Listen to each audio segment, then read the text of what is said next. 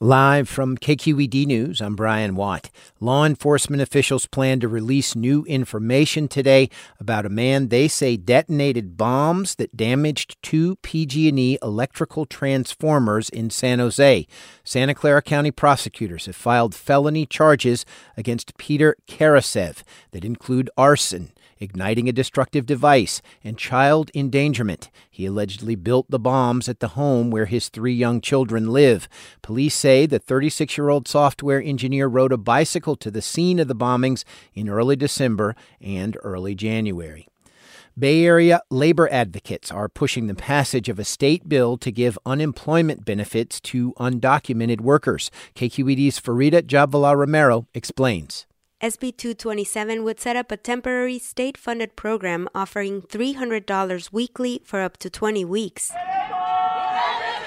At a rally outside San Francisco City Hall, Supervisor Shaman Walton told the crowd that the bill is about fairness. We cannot take people's taxes, take people's labor, and then deny them the very benefits and rights that they deserve.